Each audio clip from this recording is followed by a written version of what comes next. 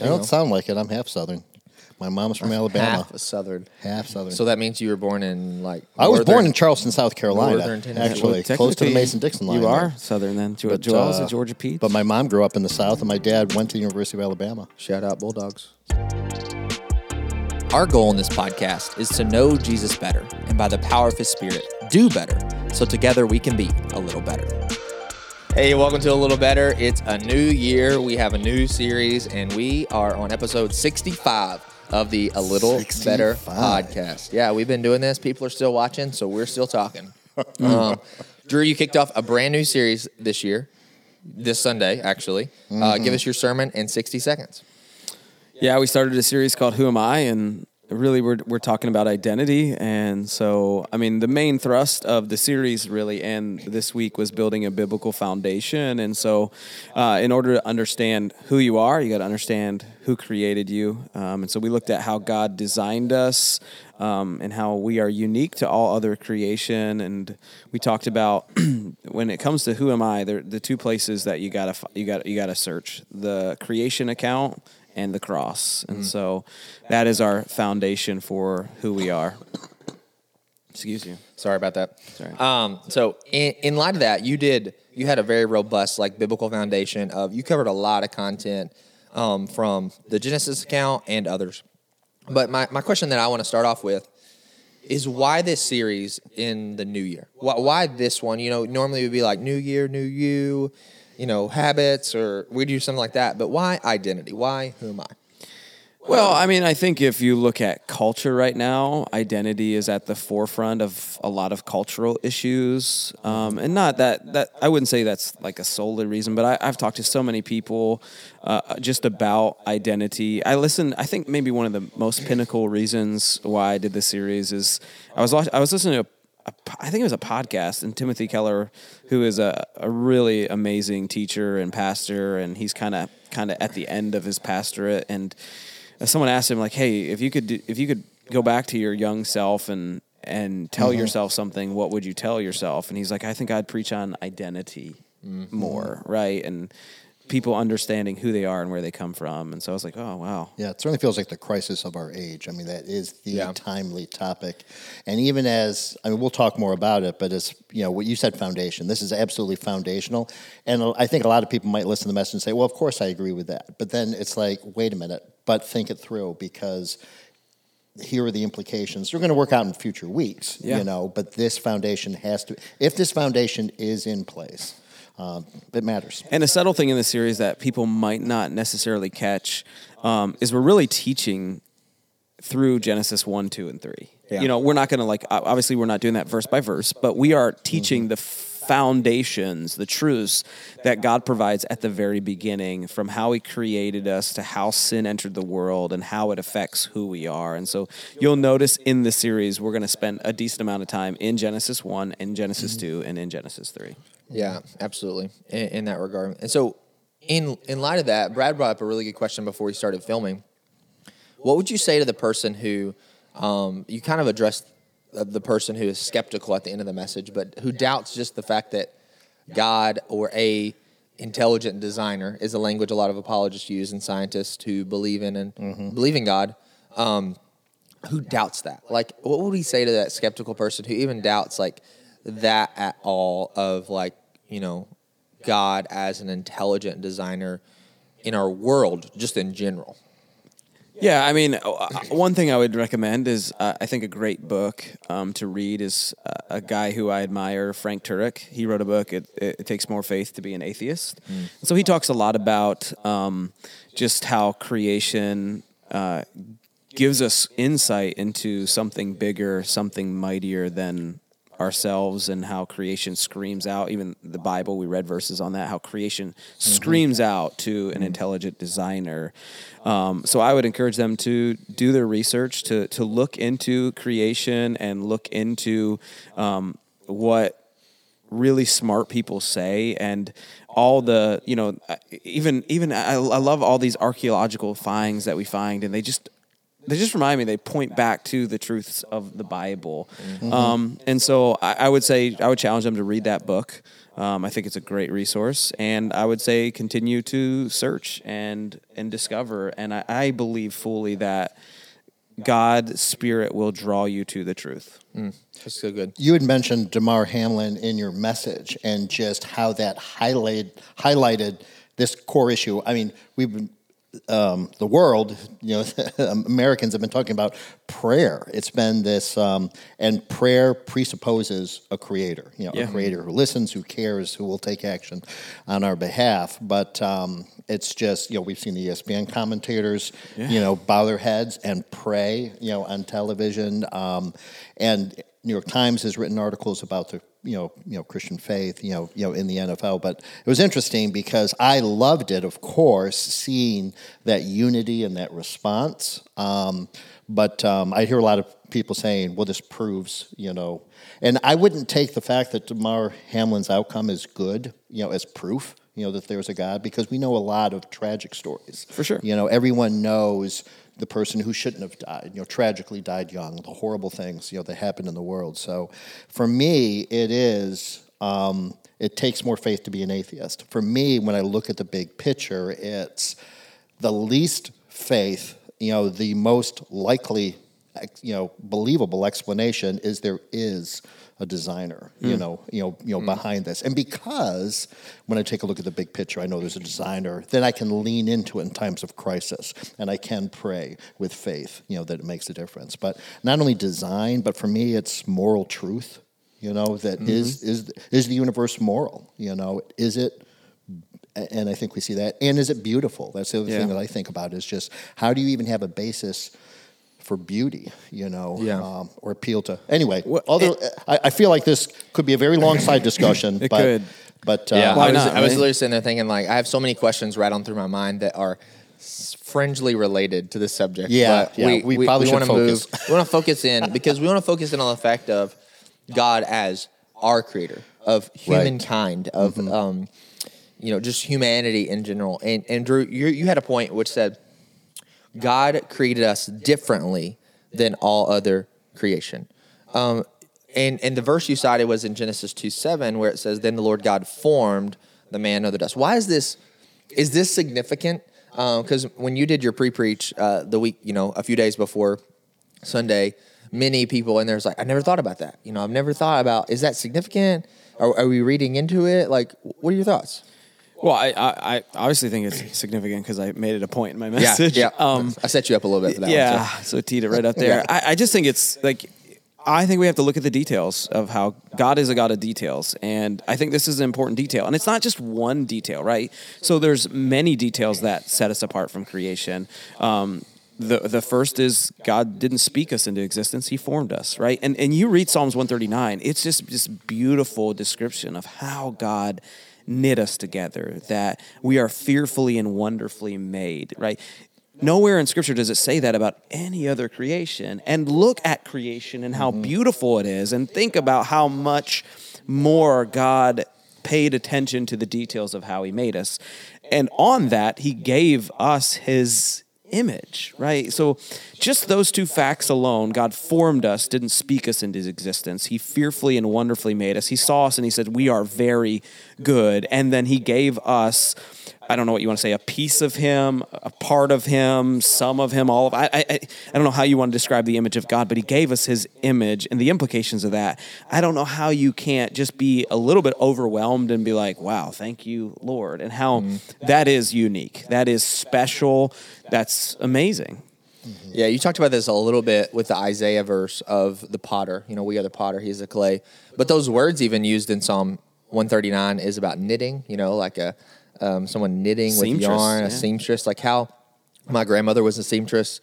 She made quilts and things like that, clothing, and so and she lost one of her fingers in line of that. So she had the missing of her ring finger. This is upside down. Lord bless her finger. All right, back to the normal stuff. But just the intentional and intimate detail it takes to be a seamstress, or making clothing, or even just a blanket or a simple, handkerchief, right? Is so detailed.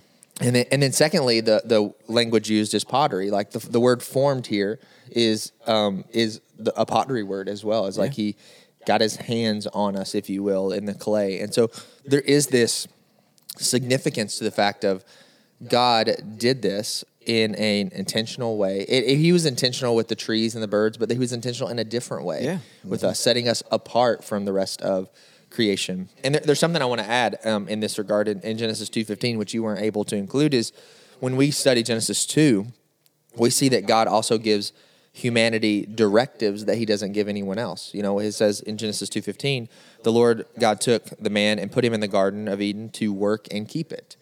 And I think in that language that it's similar language to what God himself has been doing. He's been creating and ordering things. You know, he's separating land from sea, you know, the skies from the waters, like all these different things. He's been light from darkness. He's been creating and ordering. And then he invites humanity into a similar type of work of working and keeping it, you know, doing some level of creation. Now we create in a different way because God created with nothing into something, but we take something and make it something better, hopefully. And we create and we order it in that regard. And so we have this, and then you talked about what the implications were that we were made differently, that we have the image of God. And that's what I want to spend the rest of our time is nuancing some of these statements that you made of the fact that we are created in God's image, the implications of that. I'm going to rifle through the 4, and then we're just going to see where this goes, right? So the 4 things you stated were we're created for eternity, we reflect who God is, we have a longing for God, and we are created with a conscience. What stands out to you guys? Like which one in your sermon prep, Drew? We'll start with you. For clarity, say them again. All right, clarity again. We are created for eternity. Right. We reflect who God is. We have a longing for God, and we are created with a conscience. What stood out to you the most in the sermon writing process? Like, oh, this one, wow, I can't get over this one. Yeah, I think there's sometimes when God makes choices where I'm like, why did you do that? And making humanity in his image is one of those because, again, we have to come back to the truth of every person gets the image of God, right? So, you know, the person who is rebelling against God, hates God, claims to be an atheist, doesn't believe in God, is carrying God's image. The people who make choices that don't align with God, actually, you know, stand in the face of God, they carry his image. And it just always stands out to me that, wow, and I have to be reminded of this all the time when I deal with people who drive me crazy, who do things that I wish they wouldn't do. They are image bearers of God, and they reflect God, and how I treat them should have some reminder, some knowledge in my head that is that person bears the image of God. And so I just, that's what stands out to me is that God chose to give everybody his image. Yeah, and without that, how do you ever avoid oppression and power and just the abuse of power? But there is no one, no matter how influential, how much wealth, you know, influence, power, military might, whatever that they have, gives them the authority to, they're no more valuable than that person they can oppress or that person they can marginalize. That no matter who you are throughout the world, whatever your status, you have that royalty. So here's a hot take in this regard. I want to ask this question. So does our celebrity culture degrade or invalue the image of God in all of us? When we look at somebody and like, wow, I wish I could meet that person. He is such a phenomenal basketball player. Or she's so influential. I think there's 2 ways you could look at it, right? You could you could marvel at the masterpiece God created, right? I mean, wow, the human body can do that, or this person, you know, just as they have the traits and character of God, you know, gets to do that, or you know, again, you're admiring the craftsman, you're admiring the potter and what they've done, or you start to worship, you know, something other than God. Or you compare yourself to it, right? The Bible says that we are all fearfully and wonderfully made. And so that doesn't mean that someone has more value than you because they have a talent or a skill or a physical body that you don't have. And so I think oftentimes it steals from the wonder that God created all of us in. It steals from the image of God that God gave us and how he knit us and how he made us fearfully and wonderfully made. I just think in society today, everything is this, it's no longer who am I, it's, who am I and how can I be like that person? Yeah. How can I not be me and be somebody else? And I think we have to remind ourselves constantly that two things. I bear the image of God. I'm fearfully and wonderfully made. And so is that person. And so that changes the way I see me and it changes the way I treat others. Yeah, see, I would make the case, but I want to nuance it a little bit, that it devalues the image of God, specifically inside of the person who's making the comparison. Yeah. And because it's not, I think celebrity culture doesn't and we shouldn't try to bring the other person down to our level, if you will, but realize and recognize that we are all on the same level. Yeah. And in the sense of we are made in God's image. And when a standard of beauty or performance, a transactional level of quality is presented in our culture, that always devalues. I'm reading right now. It's a zero-sum game. There's winners and losers. When there's winners and losers, it's always devaluing someone in that regard. Sam Alberry has a book, What God Has to Say About Our Bodies, and he really paints this picture around that. Every person, no matter if you love your body or hate your body, is made in the image of God, and God made it intentionally. No matter if you're bound to a wheelchair because of sickness, or if you're in a broken body, but there's ultimately it will be restored. Our bodies have immense value because God created them intentionally, but you're placed in a fallen world, and that body will be renewed and restored because of Jesus' broken body. In that regard, but that's part of what it means to be made in God's image. Is we have a body because the Son, God the Son, has a body, in that regard. And so, well, if you go back to the illustration of like potter and clay, it doesn't make sense for the potter who, created a mug, for the mug to look at the vase he created and be like, man, why am I not a vase? Yeah. Like that doesn't make any sense, because you were created with a design in mind. You were created with a purpose in mind. And that purpose is different than a different creation. And I think we get caught up too much in someone else's image versus understanding what God has crafted us to be and being content and finding that purpose in that. And even he uses a great illustration in the book, so I'll give him credit in that, which we weren't able to nuance in this first week. I think it'll come out in a few weeks later. But of God didn't create a soul and then was like looking like, hey, where can I put this thing? And then he's like, let's put together a body, and then like threw it in there.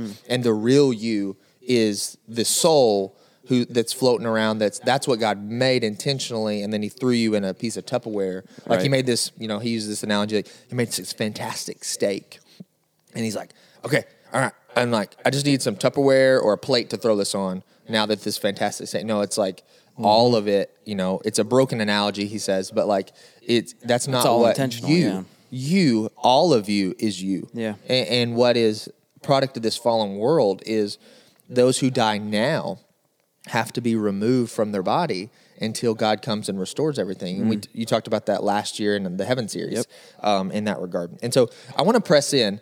I just think that it's such a mind-blowing truth, though, that God made you and you for a purpose. Because it's one thing, you could say, there is or is not a God, but that there is a God, okay, there's a God. Obviously, this universe has so much design, it must have had a designer, maybe you're there, but he doesn't care about me, right? There's this universe, and to a skeptic, it sounds incredibly arrogant and absurd. Are you kidding me? What makes you think the God of the universe, and you just start to think about the magnitude, the physical size of the universe. You go through those exercises, right? We go through powers of 10 just to see the scale of it all and the detail of it all, and says, what arrogance that you think God cares about you. But he does. Right. And everyone is an individual image of God.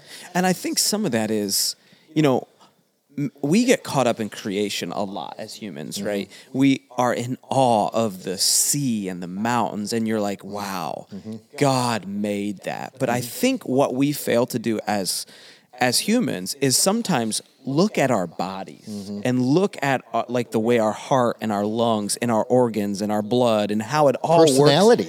works. Our personality, how every human is different. Like that you look around and you don't see we have identical twins, but even that's amazing. Like, and we often just look outside and creation screams that there is a God, but we are part of creation. And sometimes you have to remind yourself that just like the seasons changing and the mountains and the landscape is magnificent, so are you. So, like, don't just get caught up in awe of that. Be in awe that God, actually more intentionally made you than that. And I think we oftentimes, it's easy to get caught up in the beauty of what you see, but not see it in you and how God made you that way. That's so good. I want to press in this few minutes we have remaining on the fact that other people reflect the image of God and what implication that would have in how we interact with them, specifically around your fourth point of that we are created with a conscience. How do we interact with people who bear the image of God but differ from us on big issues, if you will, like in our culture, politically, or just in general? Like, how should we correctly engage with other people who we know are created in the image of God, but we think they're wrong, right? In some regard, we'll just be honest in that regard. But to prompt you, I don't want to let you just start talking. I want to read to you a C.S. Lewis quote from No Ordinary People. It says this: "You have never talked to a mere mortal. Nations, cultures, arts, civilizations, these things are mortal. Their life is to our life and others as a life of a gnat. But it is immortals that we joke around with, that we work with, that we marry, that we snub, that we exploit. Immortals, horrors, or provide everlasting splendors." Now, how do we interact with people who differ from us on major issues, but yet are still made in the image of God? Yeah, I think there's a couple of things to understand in this realm, and we find it in Genesis 3, right? Part of the problem is what happens after God created humanity, right? They rebel against God, and that creates sin, which creates a whole lot of problems that we deal with, right? And what we're going to learn in week 2, spoiler alert, is our enemy, the serpent, the devil, call him what you want, is a liar. And so it makes sense that when sin enters the world, there's a deceiver that we will, even carrying the image of God, disagree because of sin, because we all have been deceived at some point in our lives and constantly in our lives. And so what that does is it creates turmoil in our relationships. It creates arguments and disagreements on what is right and what is wrong, what is true and what is false. And so as we navigate that in our relationships, I think it's really important to keep it at the forefront that even when you disagree with somebody, they are a image bearer. And so what that means is I should give them the respect and the value that they deserve, even if I don't believe what they believe is accurate or true. I still give them grace, but I can still speak truth into their life. Yeah, I think compassion. I mean, immediately for me, it was compassion and respect. You know, this, regardless of where they are, no matter how far they are, from God, they still are loved and pursued by God. They still have that eternal value. They're still going to spend eternity somewhere. And also to think about what's the difference between you and them. Am I a believer? Do I have faith? Well, from a sovereign point of view, I believe that God gave me faith. I mean, I don't get the credit for it, really. I mean, I didn't choose where I was born or who even shared the gospel with me. If I'm part of his family, I want to treat with incredible compassion and desire and patience, someone who's far from God. I don't get to take credit for where I am. Yeah, some things that are going to form my answer is thinking about in the church calendar, this is like the season of Epiphany. And so it's like, what is the implications of the fact that God came to be with us is like in the liturgical church calendar. Epiphany? Is that what you said? Yeah, Epiphany. Okay. Or Epiphany. I don't know how you exactly say that word. It's Epiphany. E-P-I-P. I think it's Epiphany. I butcher so many things. I butchered the word. But anyways, but the point of that season is what are the implications of my everyday life that Christ came to be with us. Right. And how is that supposed to change how I engage the world around me? And on top of that, like thinking about in a couple of weeks, we'll remember the life of Martin Luther King Jr. about his quote. I think I saw it on social media last night of, hate doesn't drive out hate, only love can do that. And so when I think about engaging people that may differ from us on a very important issue, the question I would always ask is, when we're engaging with them, is our goal that we're right? Is that just like the satisfaction that we need as human beings, or is it that another person feels heard? But yet we don't sacrifice the truth in light of that. Like, we don't hide, our position of, and our faith. Like, it's a part of who we are. It's not just a side category in our life, but we are beacons of hope. In that regard, and we are Pastor Derwin Gray. He used to play in the NFL, but he used to say, "I'm a hope dealer." I'm out in this block slinging hope. It's like, and so in the sense of like, are we in the way that we live our lives, how we present hard truths? Is it seasoned with salt, like Jesus said, filled with hope, filled with love, filled with light, and how we engage the world around us? Because that is the only way that, not that somebody will come to our position on an issue, but that they'll come to know our Savior. Jesus said, people will know me because of the love you have for others. But even that is persuasive. Yeah, right? it is. It's so just persuasive. like, I don't It's understand winsome. why are you so patient with me? Why are you so kind with me? Yeah, why aren't you so yelling at steadfast me? with Why aren't you doing this? Like, Why are you mad? I think, reminding ourselves, I would probably believe that if it wasn't for Jesus. Yeah. Right? I'm not the wisdom. Like, I don't have the capacity to discern truth. It was my guide, the Spirit of God living in me, that illuminated my heart and my mind to the truth.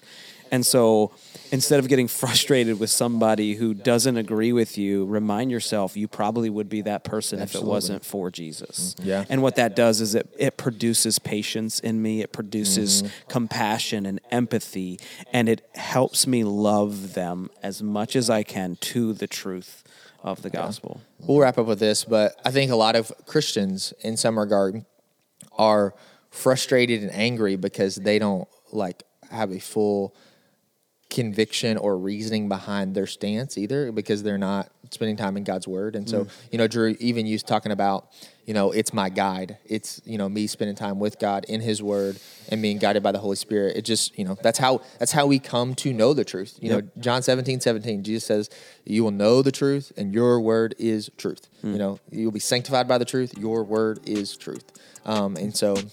And on that note, we're going to wrap it up. So thanks for listening to this week of A Little Better. We can't wait to hang out with you again next week.